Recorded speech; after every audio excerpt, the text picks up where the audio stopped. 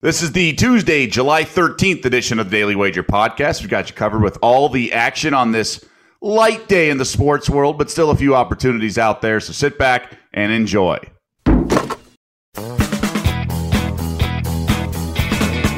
Welcome to the Daily Wager podcast presented by DraftKings, America's top-rated daily fantasy app. I'm Doug Kazarian alongside Tyler Fulgham. And Tyler, the home run derby delivered, especially that first-round matchup into double OT, if you will, sudden death or PKs, whatever you want to call that swing-off. But congrats to Juan Soto over Shohei Ohtani.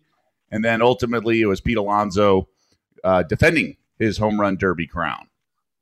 Yeah, it was an awesome show by Shohei and Juan Soto. I think they tired themselves out.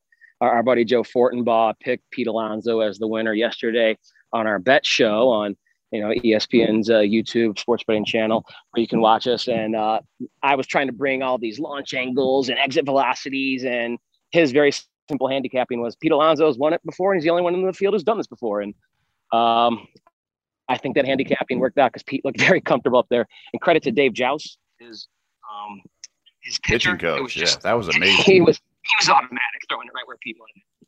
That was what was bothering me with about Ohtani. He had some bad pitches, and I was getting very annoyed as someone who had him on the futures market. So let's talk about the game tonight. You know, it's always fun, this event, and especially for baseball fans. Do you have a play in the game at all? Yeah, I do. I want to play the under 11, and you're thinking, what? It's at Coors Field. We just saw guys hitting 500-foot bombs, but here's my handicapping, Doug. Going back to 2006, we've had one All-Star game go over 11 runs. That was Nats Park a few years ago, an extra inning game. The last time we saw the All-Star game at Coors Field, there was like 23 runs or something like that, but that was 1998, the absolute height of the steroid era. So the ball was juiced, the players were juiced, and we know now we've overcorrected in Major League Baseball. We're at the height of like the pitching dominant era. So you're going to see starters who usually, like Max Scherzer, Shohei Ohtani can go 5, 6, 7 innings of shutout ball. They're going to be able to gas up for one inning. And despite how great these offenses are, we know we're in a pitching dominant era, and managers will have a bunch of live arms to bring for just an inning and keep scoring down, even in a place like Coors Field. So I'm going to go under 11, riding that trend, thinking we're just in a different era of baseball versus last time the All-Star game was played at Coors Field. American League has won 7 straight matchups. I can't blame anyone for wanting to fire on the American League as a plus 105 underdog. Obviously, players change and evolution and things like that. Evolution, I mean the evolving free agency and trades and everything.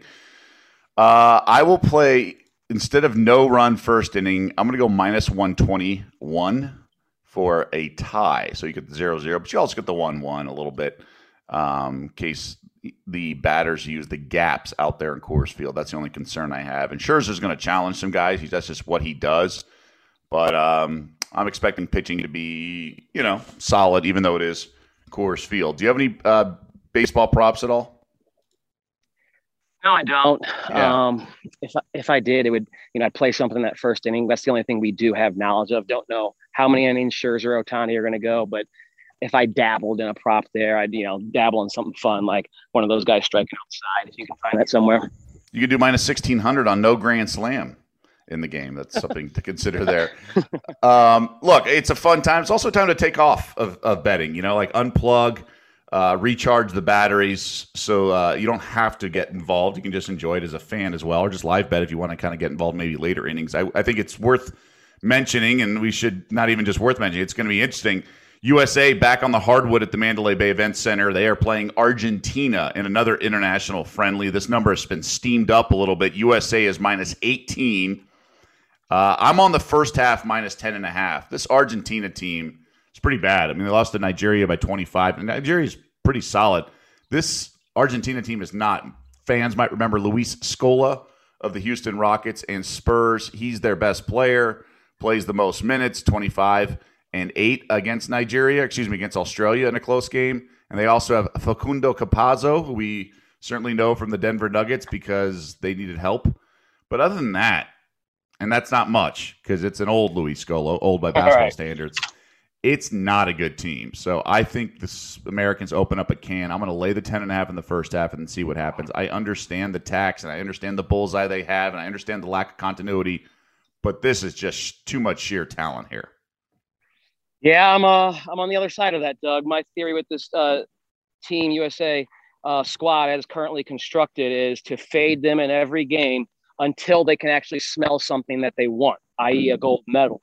So in these exhibition games and the early round games where you're right, they're going to get teams' best shots and they still need to gel because this is not the core group that Greg Popovich has coached for the last few Olympics. Guys like LeBron, Steph, are out. Some of those principles, Dwayne Wade's no longer there, no Carmelo Anthony. So they're kind of in a transition as a team, despite being vastly superior in terms of talent. I just think they're underachieving because they don't know how to play the international game together. They don't have some of the best defensive stoppers that they used to have. They don't have the playmakers they used to have. It's all a bunch of shooters and scorers, and that just doesn't work necessarily in the international game. You've got to play a team brand. So whatever the number is, until the Team USA gets to a point where they can smell something tangible that they want, coming off of a season where every player had to play so many minutes after, a short off season, I'm just going to keep fading them. So you could tell me the number was 5. You could tell me the number was 15. Okay, that's a little exaggeration there, but I'm going to play the opposition and take the points in my pocket against this Team USA squad until they get to a semifinal or medal match. All right, and we should mention the Team USA. I mean, most of our listeners know, but they just lost to Australia as about a 13.5-point favorite. So they've lost as 28.5-point favorite to Nigeria and lost yesterday by 13.5, and they lost by about 8 points. So back on the hardwood, we'll see what kind of response they have. But that game is, I believe, 6 Eastern, give or take an hour or something like that. So there's some time once you download the pod, and that's going to do it for us. Thanks to everyone on this light card. Tyler, I'll see you in the office, and obviously a lot to discuss. We'll have 2-a-days for the NFL and also look ahead a little bit to Game 4, which is tomorrow night, Wednesday night. So an extra day here between games, even though there is no travel for Milwaukee and Phoenix. Enjoy your day, everyone.